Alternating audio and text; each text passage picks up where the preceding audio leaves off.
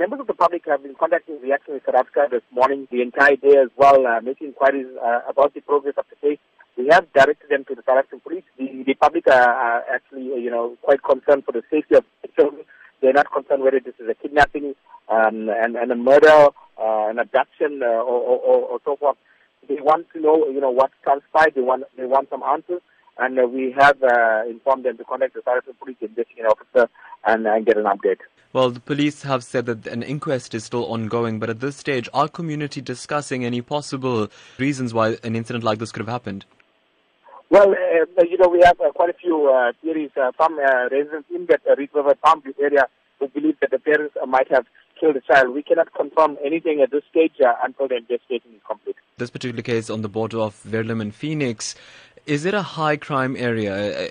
Are there major concerns about crime in these areas? Yes, definitely. The Reed River area runs to a council called Zolisha, and the Palm View area also runs to the area called Zolisha, where lots of hijacked and stolen motor vehicles are recovered.